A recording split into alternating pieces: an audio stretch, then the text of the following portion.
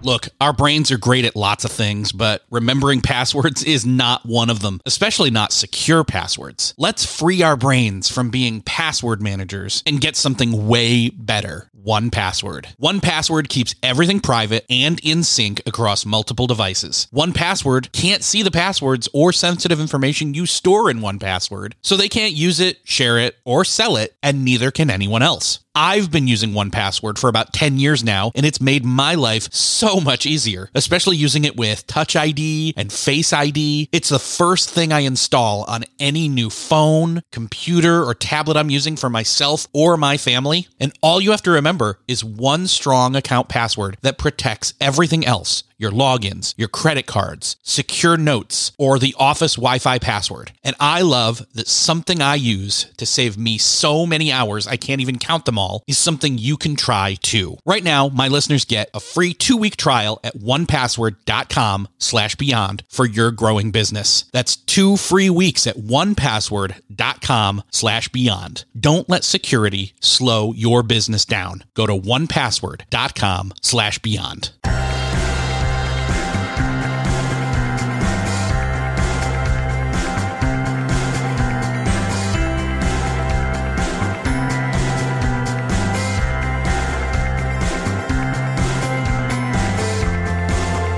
Hello and welcome back to another episode of Beyond the To-Do List. I'm your host, Eric Fisher, and this is the show where I talk to the people behind the productivity. This week I'm excited to share with you a conversation I had with Ashley Whillans. She studies how people navigate the trade-offs between time and money, and she's done a lot of great research investigating time and money. And in this conversation, we talk all about her new book, Time Smart: How to Reclaim Your Time and Live a Happier Life. And some of the things that we hit on in this conversation are finding time, funding time, and what happiness dollars are and how to spend them. So the gist of this conversation is saving time, saving money, but also spending time and spending money in the ways that will make you feel the most fulfilled and the most happy. It's a really great quick dive into the relationship between time and money and spending time and spending money in the right way. And I'm sure you're going to love it and get a lot out of it. So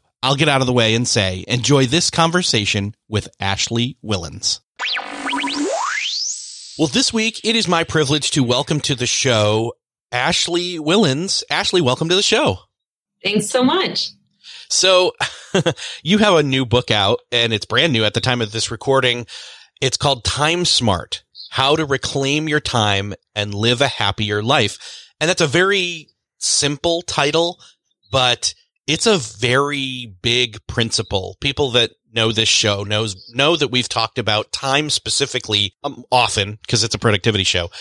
And we sometimes bring in that financial aspect, and you're kind of doing a Venn diagram of those things. And, you know, a lot of people talk about budgeting your time like you would budget your money. That's not exactly what you're talking about here, but it's similar. So I'd love for you to maybe explain, where did you come up with this, especially since I know you have a PhD in behavioral science. So how do you see that wrapping into leading you to stumbling upon this concept of being time smart? Yeah, absolutely. I'm more than happy to tell you a little bit about how I came up with the idea for the book. It really came out of a whole bunch of research I was doing during my dissertation as a social psychologist who considers themselves a pracademic. So I always have an eye toward practical implementation of my findings, not just writing about them for academics, but also thinking about how we can use these findings in the context of our everyday life. Hence, pracademic is how I describe myself as a researcher. And I was doing all this research on time and money trade-offs. So as you mentioned, my book is somewhat about money and somewhat about time, but it's really about how these two valuable resources and the decisions that we make between them can influence our happiness and our time affluence. What I was finding over and over again in my studies, regardless of how rich or poor, where people lived, their background, the people who said they valued time over money reported greater overall happiness, greater relationship satisfaction, and better social relationships. Yet often people kind of failed to realize that the decisions they were making about money and work often had downstream consequences for their time. People who are better at time management, who tend to be more time focused, seem to spontaneously recognize that the small decisions that they make on an everyday basis, such as whether to give up valuable time researching to try to save a few bucks, is something that is a direct trade-off. But in general, we're not always so aware that the decisions we make on an everyday basis around time can have implications for our money, or around money can have implications for our time. So in general, I was doing all this research looking at time-money trade-offs, and I really wanted to understand whether I could help people put some of these strategies that I was seeing in my data into practice in their everyday lives. So the book really walks people through this feeling of time poverty, why so many of us feel always overwhelmed with the demands of work and life. And then what are some simple strategies that we can use to give up some of our money, to have more free time, or to manage our time more effectively, and to make more optimal trade-offs between time and money so that we can feel more in control of our time and live a happier life. This is really identifying kind of a really big pain point for a lot of people, which is I always feel like I don't have enough time, or I always feel like I don't have enough money. It's pretty easy to feel like that, and to feel like that in other words, we're kind of constantly assessing. I have a lot of friends who are entrepreneurs or freelancers in different realms, and there's always been this dialogue about what my time is worth. Like if I'm being hired, even just earlier this week, I was talking with a friend of mine, and he was convinced by another friend that he should raise his rates and that his time was worth more based on his expertise. Yeah. And I think this is a really interesting idea. And you're totally right that we do often feel both pressed for time and pressed for money. However, my research suggests that regardless of how much money you have in the bank, even though we feel pressed for both of these resources, we're a lot more likely to try to resolve our feeling of being pressed for money than we are to try to resolve our feelings of being pressed for time. We're very conscious of the fact that our time is worth money. We are very sensitive to small losses of money. $50 or $100 of wasted money doesn't go unnoticed by anyone. We're all very conscious of that loss. However, when it comes to time, we often fritter away half an hour or an hour, a couple of hours each and every day to mindless activities and don't even really notice. It's not until we start talking about losses of time that are more in the span of months or years that we start really paying attention. And so that's really why I think so much of my research finds that people who are generally a little bit more conscious of time as opposed to money are happier, because so many of our default settings are set to focus much more on money, both gaining and losses of money. So gains of money and losses of money, as opposed to small losses of time. So all of us can benefit from being a little bit more time focused, because society and work culture tends to focus our attention more on money and productivity. So if I hear you correctly, people that are normally listening to this show and trying to figure out how to best use their time are already have a leg up, in other words, because they're thinking about how to manage their time. Yeah, absolutely. I mean, people who tend to value time over money or be conscious of the finite nature of time are likely to be making better time management choices. But all of us, regardless of where we are starting off, whether we're more focused on money or more focused on time, can benefit from being even more conscious about time than we already are. Yeah. It just brings to mind, again, there's a correlation. I brought it up earlier, the word budget. There's this idea, you've probably heard this before, where it's like, I heard it first years ago, when it was something called the latte tax or something like that, where a person daily would buy, a Starbucks latte or something, and $3, $4, $5, which they don't think about at the time in terms of how much money that is each individual day. But when they start to think about, oh, wow, that's 30 times 3 or 4 or 5 in a month. What could I be using that $100 to $150 for each month / each year if I was really being aware of my money? But again, swing that over into time. And I think about those minutes, those hours, that those minutes really do add up. Your minutes equals your half hours, your hours, your days. and even just moments of time each individual day spent the right way in the right direction add up also.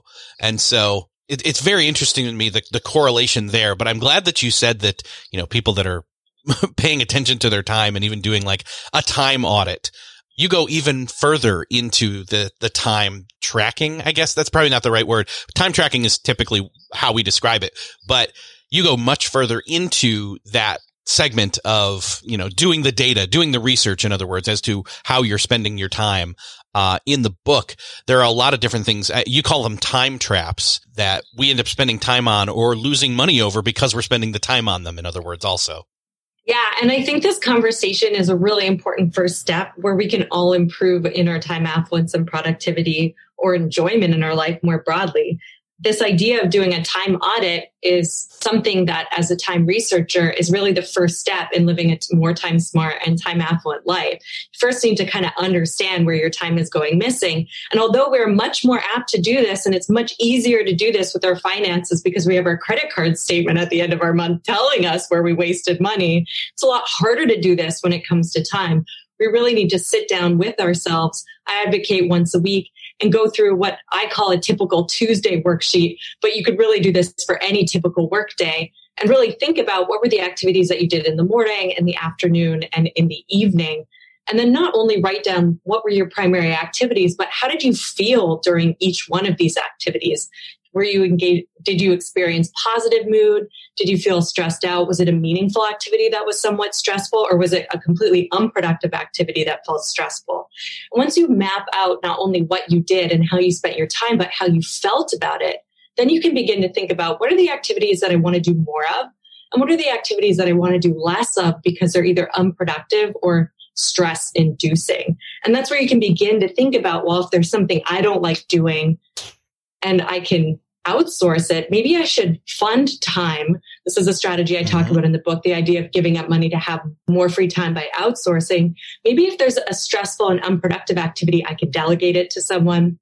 I could outsource it. So once you begin to understand what your days actually look like, not what you wish they looked like, but what they actually look like by doing this time audit that you're talking about, or this typical Tuesday exercise as I talk about it in the book, that's really when you can begin to implement some of these other strategies I talk about to have more and better time. In terms of how researchers think about this, you want to be maximizing your U index, or as I kind of cleverly joke in the book, or this was a joke between my editor and I, the Marie Kondo method of time use. You want to think about, does this activity bring me joy? Does it bring me meaning and satisfaction? If yes, I want to do more of that. And if no, how do I get rid of it? How do I either make that experience feel more positive or remove it altogether? I love that example. Does this activity bring me joy? Is great. Yeah, we don't think about that. We were definitely had a good time writing that section of the book because there's so much research suggesting you do to be happy. You want to maximize the amount of time you spend in positive activities and minimize the negative. My book editor's like, isn't that like what Marie Kondo says about minimalism? And I was like, yeah, I guess you could think about this as time minimalism. So this is the idea that exactly we want to just really make sure that the way that we're spending our moments is how we want to live our lives overall.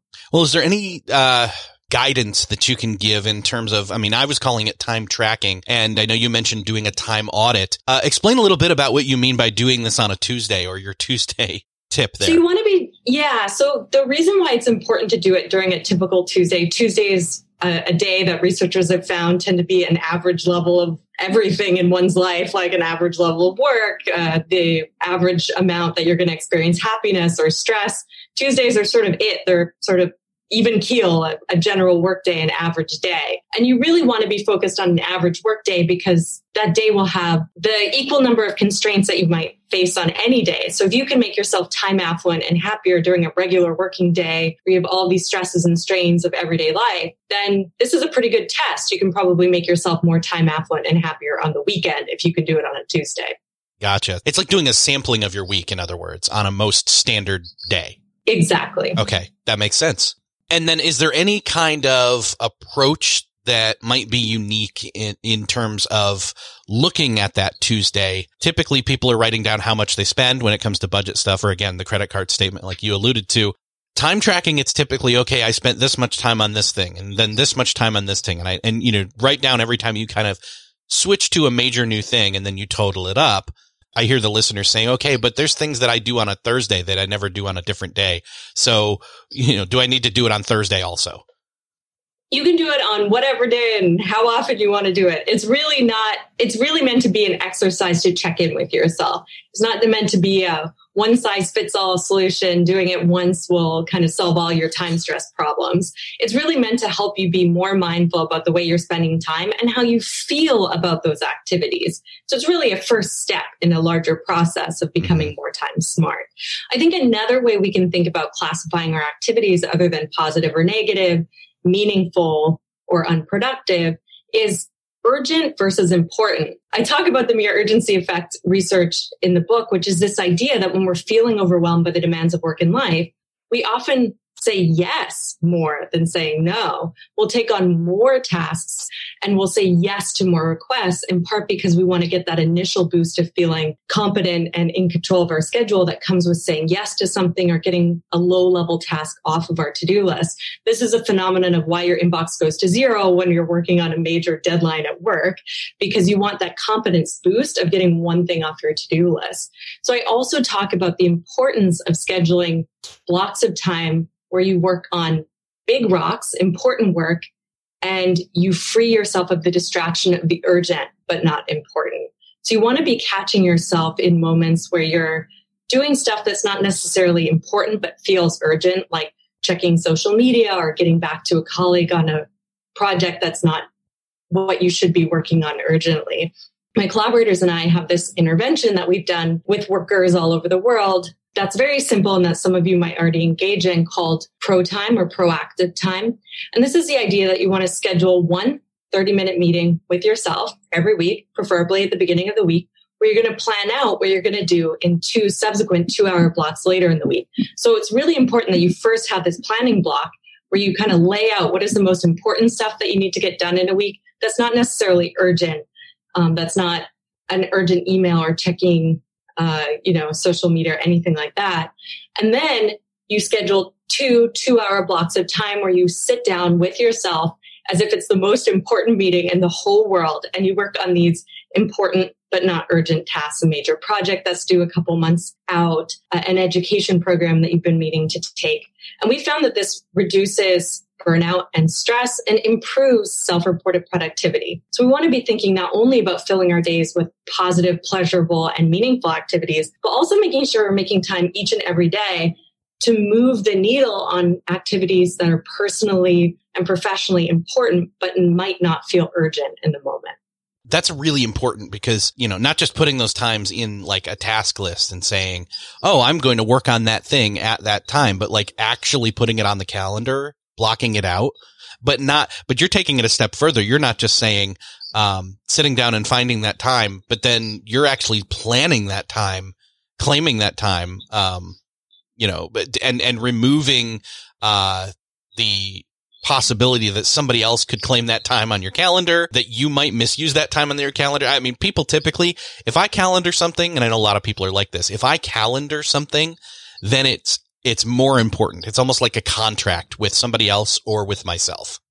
Absolutely. And that's why we advocate for putting it in your calendar as a block that is not movable. We've started to even run this experiment at the team level, because although my book talks about time management, time poverty, time affluence being something under our individual control, which it definitely is, it's also affected by other factors in our life, our partner, our kids, our colleagues. And so we started to run this proactive time intervention with these red blocks of time where coworkers know not to disrupt each other at the team level, because by creating those team level norms, it's going to be much easier to ignore your inbox in the middle of a workday to get heads down time on something really important at work.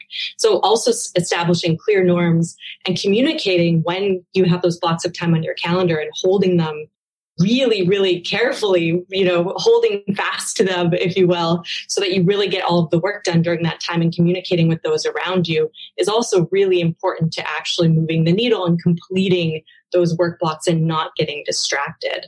That's why we do advocate for putting it in your calendar as well. Something that you were mentioning made me kind of think about this really important idea in behavioral science that I talk about quite a bit, which is the intention action gap. It's one thing to have an idea about doing something, and it's a very another problem to solve to actually follow through on that behavior. And so much of the book actually is meant to solve this intention action gap. People ask me, well, obviously this is something that seems clear, like prioritizing time should lead to greater happiness and productivity than prioritizing money or always looking busy at the expense of having time to work on things that are personally important. This seems really obvious. I said, sure, it might feel obvious, just like we know that exercise is good for your health, but that doesn't mean we're necessarily going to act in line with our beliefs. We know that time is valuable, yet we often get distracted by our technology or suffer from these various time traps that I talk about and get pulled into the urgent as opposed to working on the important. So this is why it's really important to put things in your calendar, to engage in implementation intentions where you write down who, what, where, when, why, and how you're going to complete something. Because in the absence of really strongly committing yourself to something and giving yourself concrete steps to getting there, it can be very hard if all we have is an abstract idea of how we want to spend our time.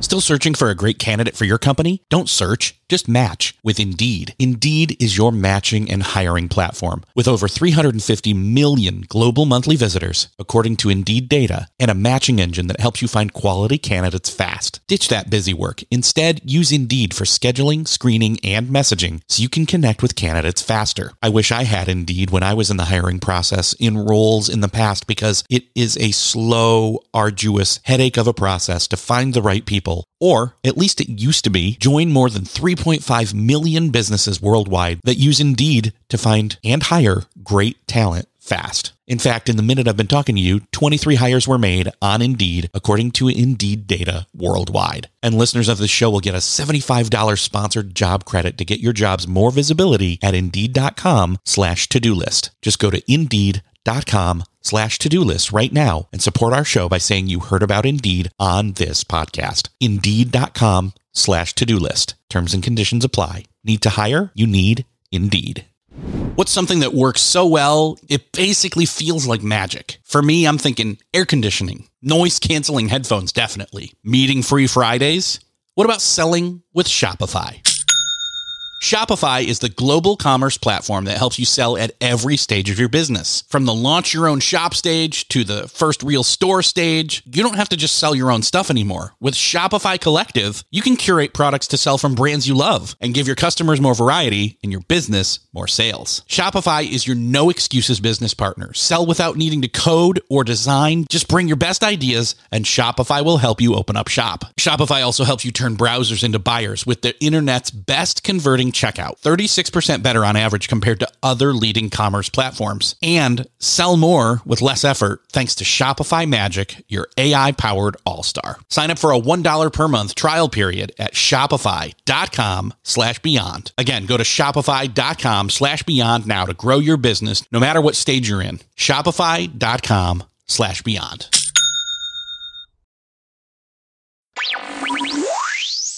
Is there anything that you can say to somebody who's maybe in a corporate position somehow, somewhere, and is hearing this and thinking, I wonder how either my employees are spending their time or could be spending their time better or differently, or the things that we've set up structurally that are sapping that time away from them when they could be either spending less time on work but getting more done, or somebody who's maybe, again, we're all working from home in our own personal cubicles, but we're still spending all this time on Zoom. We're doing all these different meetings. Like, in other words, how does this affect the corporate structure in a healthy way towards future better change when it comes to, the corporate structure from an employee standpoint, from a management standpoint? What kind of insight do you have there? Yeah, so we've been doing a lot of research during this forced experiment we're all in and working from home, trying to look at how we can make time and the opportunity of having more time via working from home that's not really being fully realized at the moment. How can we help people feel more time affluent while working from home or working shifted schedules? What we're finding, my colleagues have a great working paper showing with 3 million employees globally, that we have more meetings now than we used to because every conversation has to be a meeting. Our work days are getting longer, not shorter. And our days are more distracted. We have fewer long work blocks where we can get our critical work done. So taking kind of what our conversation into consideration, what we've been advocating to managers and leaders is to shorten the amount of meetings, to decrease the amount of sort of forced social time. One thing that we've observed that goes missing in the virtual work from home environment is these informal social interactions that happen between meetings, since we're being scheduled back to back to back with long Zoom calls and not necessarily any breaks in between. These informal social interactions are going missing. So I've been advocating for meetings that run not a full hour, but sort of 5 minutes before the half hour, 5 minutes before the hour, to allow for these spontaneous social interactions and to be very clear and set very clear norms around breaks, boundaries, and transitions. We never used to expect work calls to start at 8 a.m. because there was the expectation we'd commute into the office. Now that commutes are not happening to the same extent as they were before, we need to encourage our employees to create their own commutes and not allow for scheduling of meetings before the natural workday or at the end of the workday. So we need to be kind of recreating the parts of the workday that we used to take for granted when we were all commuting to the same place and build them into this virtual work environment, having very clear norms around email communication, the start day, when the day starts, when the day ends, a lunch break. And then also very clear norms around the fact that it's okay to ask for more time on adjustable deadlines at work. This encouragement of taking paid vacation, which people are really not doing right now. They weren't doing it before. In survey data that we have, 75% of working Americans did not take all of their paid and unpaid vacation. But that's getting even worse now because people are worried about their jobs. And there's sort of this idea of where would I go anyway? This idea of pretending to be on a French vacation in your living room and, only gets people so excited, right? I have heard some funny stories from interviewees during this work from home period of time where they talk about having family vacations in a fake Mexican Riviera in their living room. And that's good, but it's not the actual Mexican Riviera. So that's something that, is really top of mind. So I would say kind of taking all my research insights together, it's really up to managers and teams to create positive norms around time flexibility, to encourage employees to take breaks, to create boundaries between work and home so people don't feel like they're living at work, which so many people do right now, and to create mechanisms by which it makes it easy for employees to ask for more time on projects or to take time off. We really need to be over communicating about time flexibility right now, since everyone is worried about working from home and there's a lot of general stress and anxiety in the world right now. Speaking of all that general anxiety and stress and people thinking about things, although they maybe don't want to, this is a perfect time, I think, for people to be taking a look at what they're spending their time / money on. And I know you have a term for this, which is basically happiness dollars, assigning an income equivalent to what you're spending your time on. Can you explain a little bit more about what a happiness dollar is? Yeah, so the whole reason I came up with this idea of happiness dollars is to help people see that the decisions that they make related to their time can have important consequences for their happiness, and to put it in a metric that people care about and understand, i.e. money. So accounting for time and these happiness dollars is a concept that helps people see very concretely how time use decisions can translate into greater happiness. We know from research that about a $10,000 raise for people making the median household income in the U.S. produces a noticeable difference in the amount of happiness they experience in their lives. So using this number as an anchor point, we can then say, well, what's the income equivalent of happiness in terms of making all these time-related choices? Very concretely, shifting your focus without changing any of your behavior from being more money-focused to more time-focused produces the happiness equivalent of making $4,000 more of household income per year. Outsourcing your most disliked task to others each month, even netting out the amount of money it costs to outsource whatever it is that you don't like doing, produces the happiness equivalent of making about $12,000 more of household income per year. So you can start to see that all of these decisions that we make with our time are having non-trivial impacts to our happiness and potentially creating more happiness than trying to seek out happiness via a raise at work that would be unattainable for so many of us, much more than the 3% that we might be entitled to every year. So the accounting for time idea was really to help people see concretely that the decisions that they're making about time can have huge impacts for their happiness, even more than seeking happiness via making more money. So how does this, I forget the term that you said it, but being practical, Pracademic. Yes.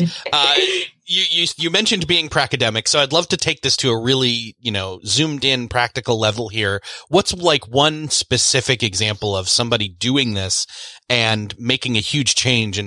And because they're looking at it through the lens of money, one, it saves them money, but two, it saves them time. Yeah. So, when I was workshopping the book and different tools, one thing again about the book is it's really practical. There's a toolkit that comes along with it. It's really meant to, again, help you bridge the intention action gap and live like time is your most important resource, not just something that you should think about more. And one of the early readers of my book did this accounting for time exercise and realized that they were spending a lot of miserable moments researching their purchases every week on the internet. And this wasn't improving their happiness. It was costing a lot of time and it wasn't saving a lot of money.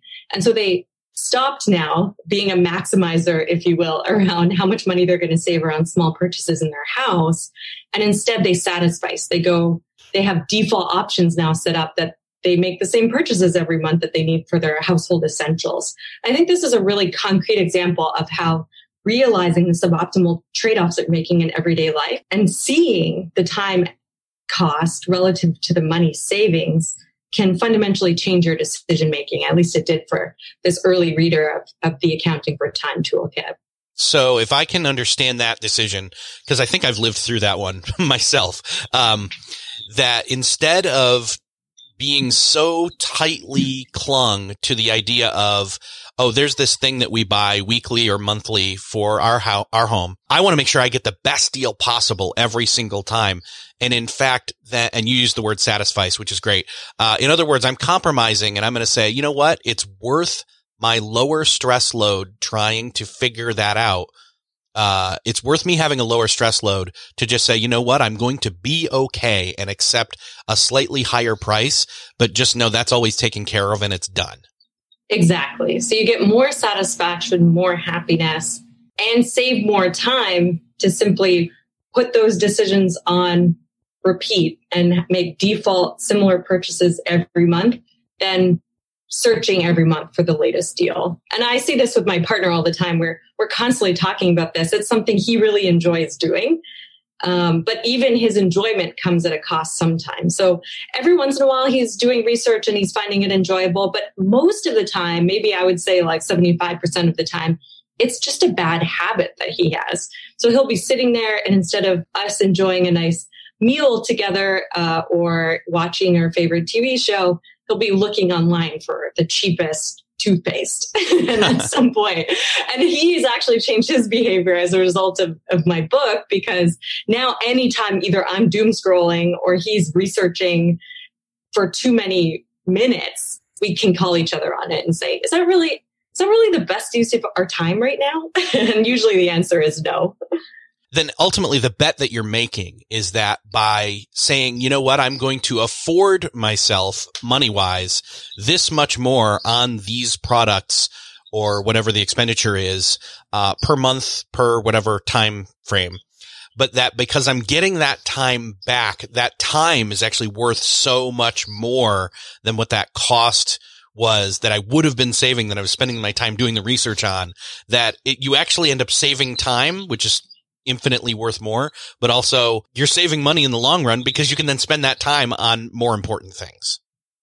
Absolutely. And I think this is hitting at a really important point that I want to underscore as well. We can do all this work to find time, to fund time, to reframe time, which is something we haven't talked about too much, which is just the general idea if there's stuff you have to do that's unenjoyable in your day, like doing the laundry or doing the dishes, you can imbue it with positive activities like listening to your favorite podcast to make that experience less negative. But even if we find time and fun time and have more time available to us in our everyday life, it's also up to us to make sure we're capitalizing on that gain of free time that we've just awarded ourselves. So in the example we were just talking about, sure, you might not be spending so much time researching, but maybe then you just end up on social media. So there does involve, in this conversation, there involves a little bit of forward planning. So this is why I started, figuring out how are you generally spending your time? Where are there areas that you want to spend even more time investing in? And being very deliberate that in these small pockets of free time that we find ourselves with, either that hour we've saved ourselves not scrolling, researching the best deal, or an hour that we are not commuting, we have to be very intentional with that time. Otherwise, it will easily go missing. So that's why I, again, advocate for implementation intentions. Write down on a to-do list that you keep by your office. What will you do that produces greater happiness and reduces stress if you have a 5-minute block of time, a 30-minute block of time, an hour of time? I call this a time affluence to-do list. And it's not something you put in your calendar necessarily, but it's a list of activities, almost reminders of happiness producing time use activities that you could put into your calendar if you find yourself with a time windfall. I know for myself, if I don't have that list somewhere close to me where I can see it, I might just go through my inbox sort of mindlessly with these pockets of time that I find myself with. But if I have that list available to me, I might go for a walk around the block instead, or think about a recipe I want to cook for dinner this weekend.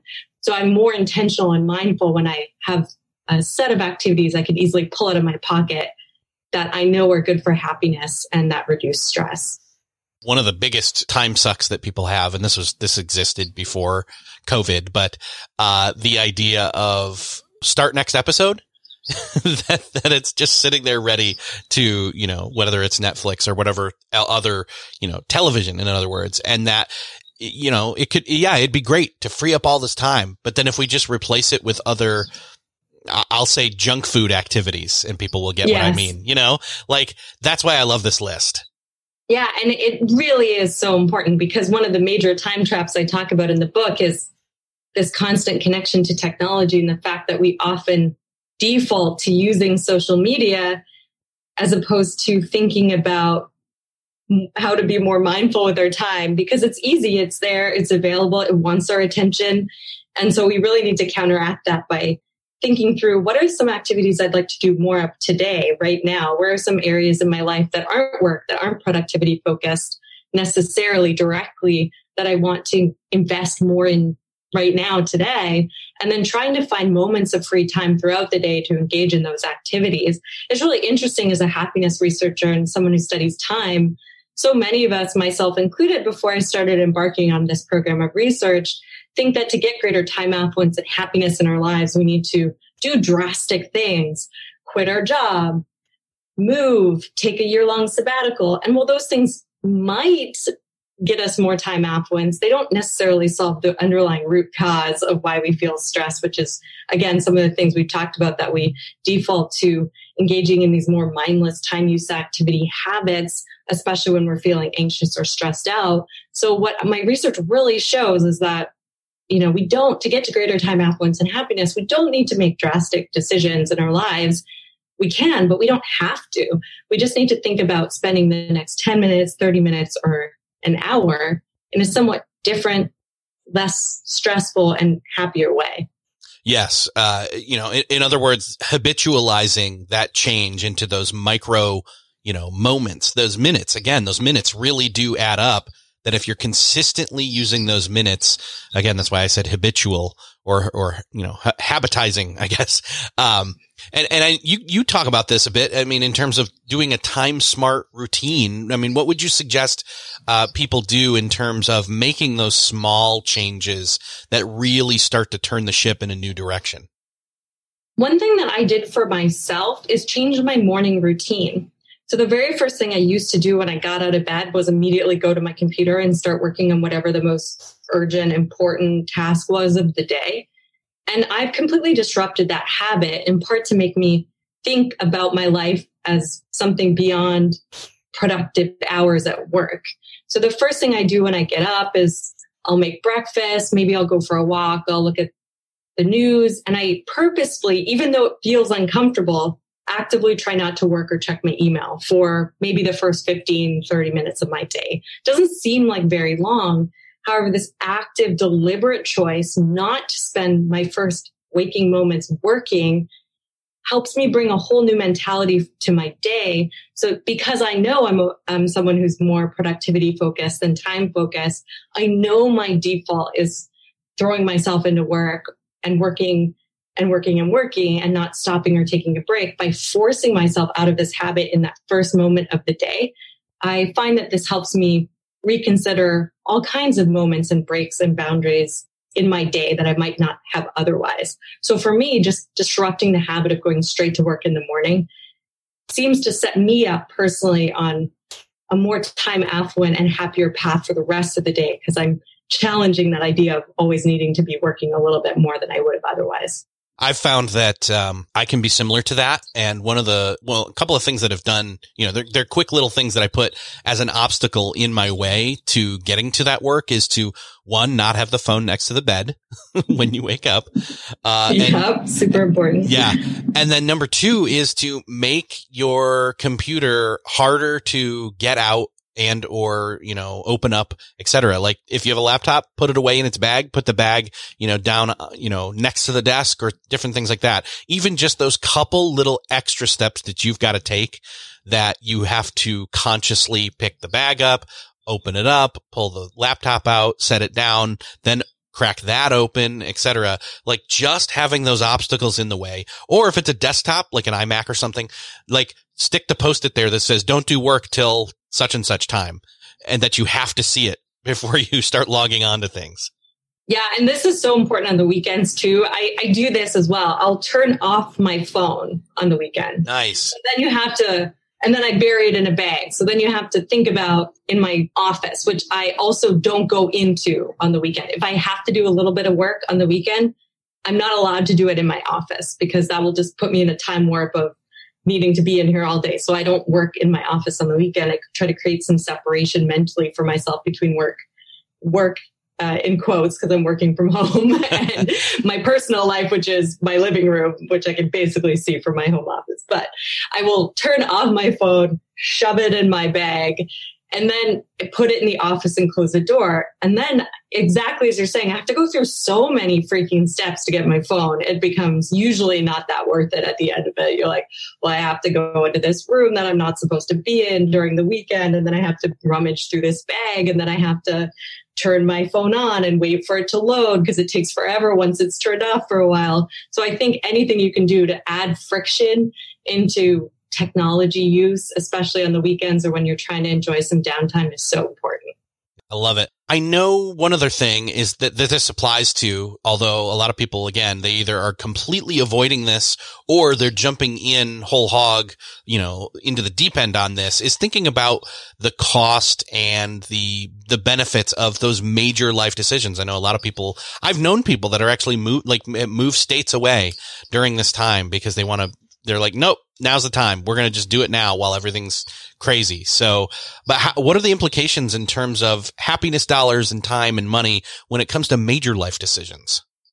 Yeah. And I think this point around people using the pandemic as a chance to reflect on what's really meaningful and valuable to them in their lives and to their families is a really important point. We have shown in some of our studies that people are using this moment to reflect and to try to ensure that the way that they're spending their life is consistent with their values. And so maybe that can be one silver lining that some of us at least are experiencing during this time. And I've also known some friends who've moved states and gone to freelancing positions as a result of the current moment. And so that has been one positive experience I've been hearing some people having. When it comes to major life experiences, I have some data showing that people who are more time focused, so they prioritize time over money, are more likely to gravitate toward careers for intrinsically motivated reasons. So they choose jobs or educational trajectories because it's something that they want to do, that they feel passionate about, versus it feels like something they have to do or they should do to get ahead financially. And that feeling of pursuing a job for an intrinsically motivated reason can have really critical long-term positive effects for our happiness many years later. So trying to think about maximizing your time affluence, pursuing careers because you truly enjoy the work versus you feel like you should be doing it for some financial reward. It's really a good strategy to choosing a career, making a major life decision in general. And the best science sort of backs up this point. However, I will also note that research suggests that we easily habituate or get used to any major decisions that we make in life. And so I wrote a whole dissertation on the importance of valuing time over money and making time money trade-offs in optimal ways. So when I got my first job, the very first thing I did was pay a lot of money in rent to live walking distance to my apartment, right? Because it's like the quintessential time money trade-off pre-pandemic is you want to reduce your commute and live walking distance to work. Now we all just work from home. But, that was a major life decision at the time when I was making it.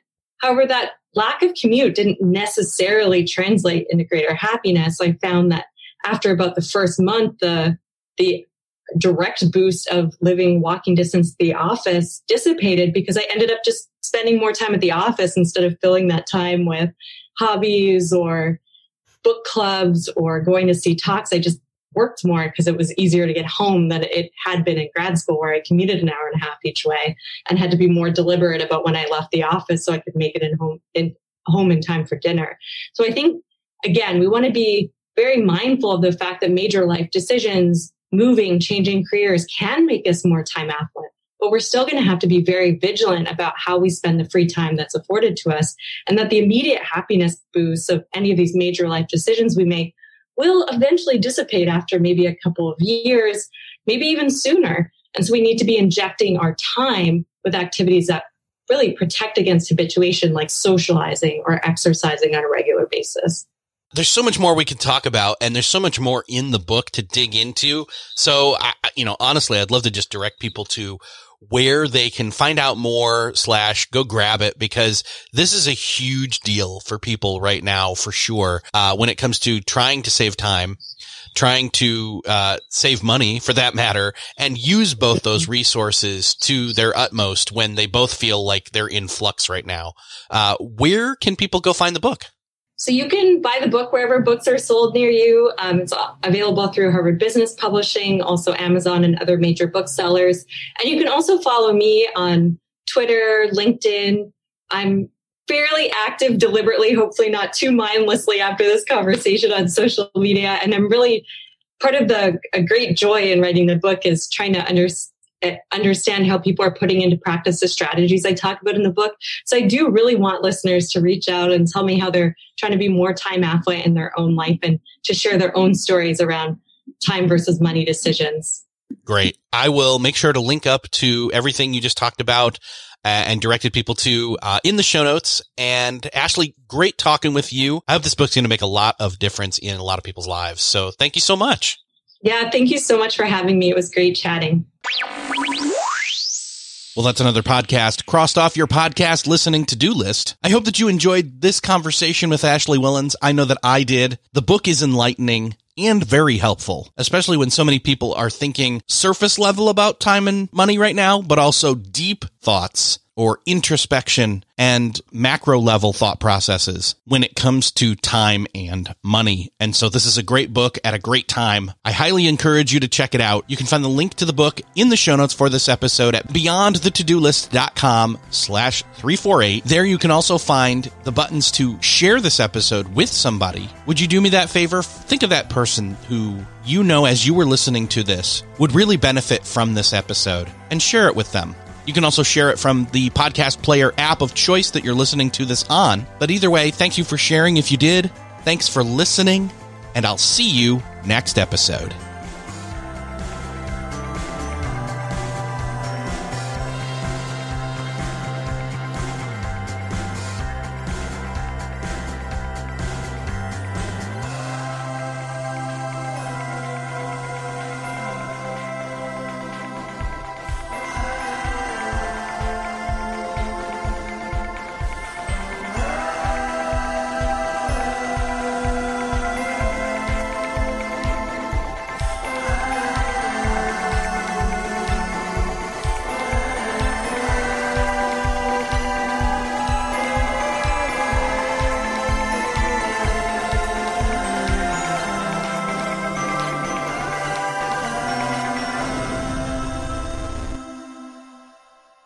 Hey, thanks for listening to the end. If you're looking for a show to start helping you apply these productivity lessons on your business, check out Millionaire University. It's real lessons from real entrepreneurs teaching you what you need to know to improve your business or start one if you've been putting it off. It covers all aspects of business from starting, marketing, growing, managing, and everything in between, wearing all the hats. And as an added bonus, I am conducting a number of those conversations, those interviews, so you'll fit right in. Again, that's Millionaire University. Just search for it in Apple Podcasts, Spotify, or wherever you're listening to this podcast.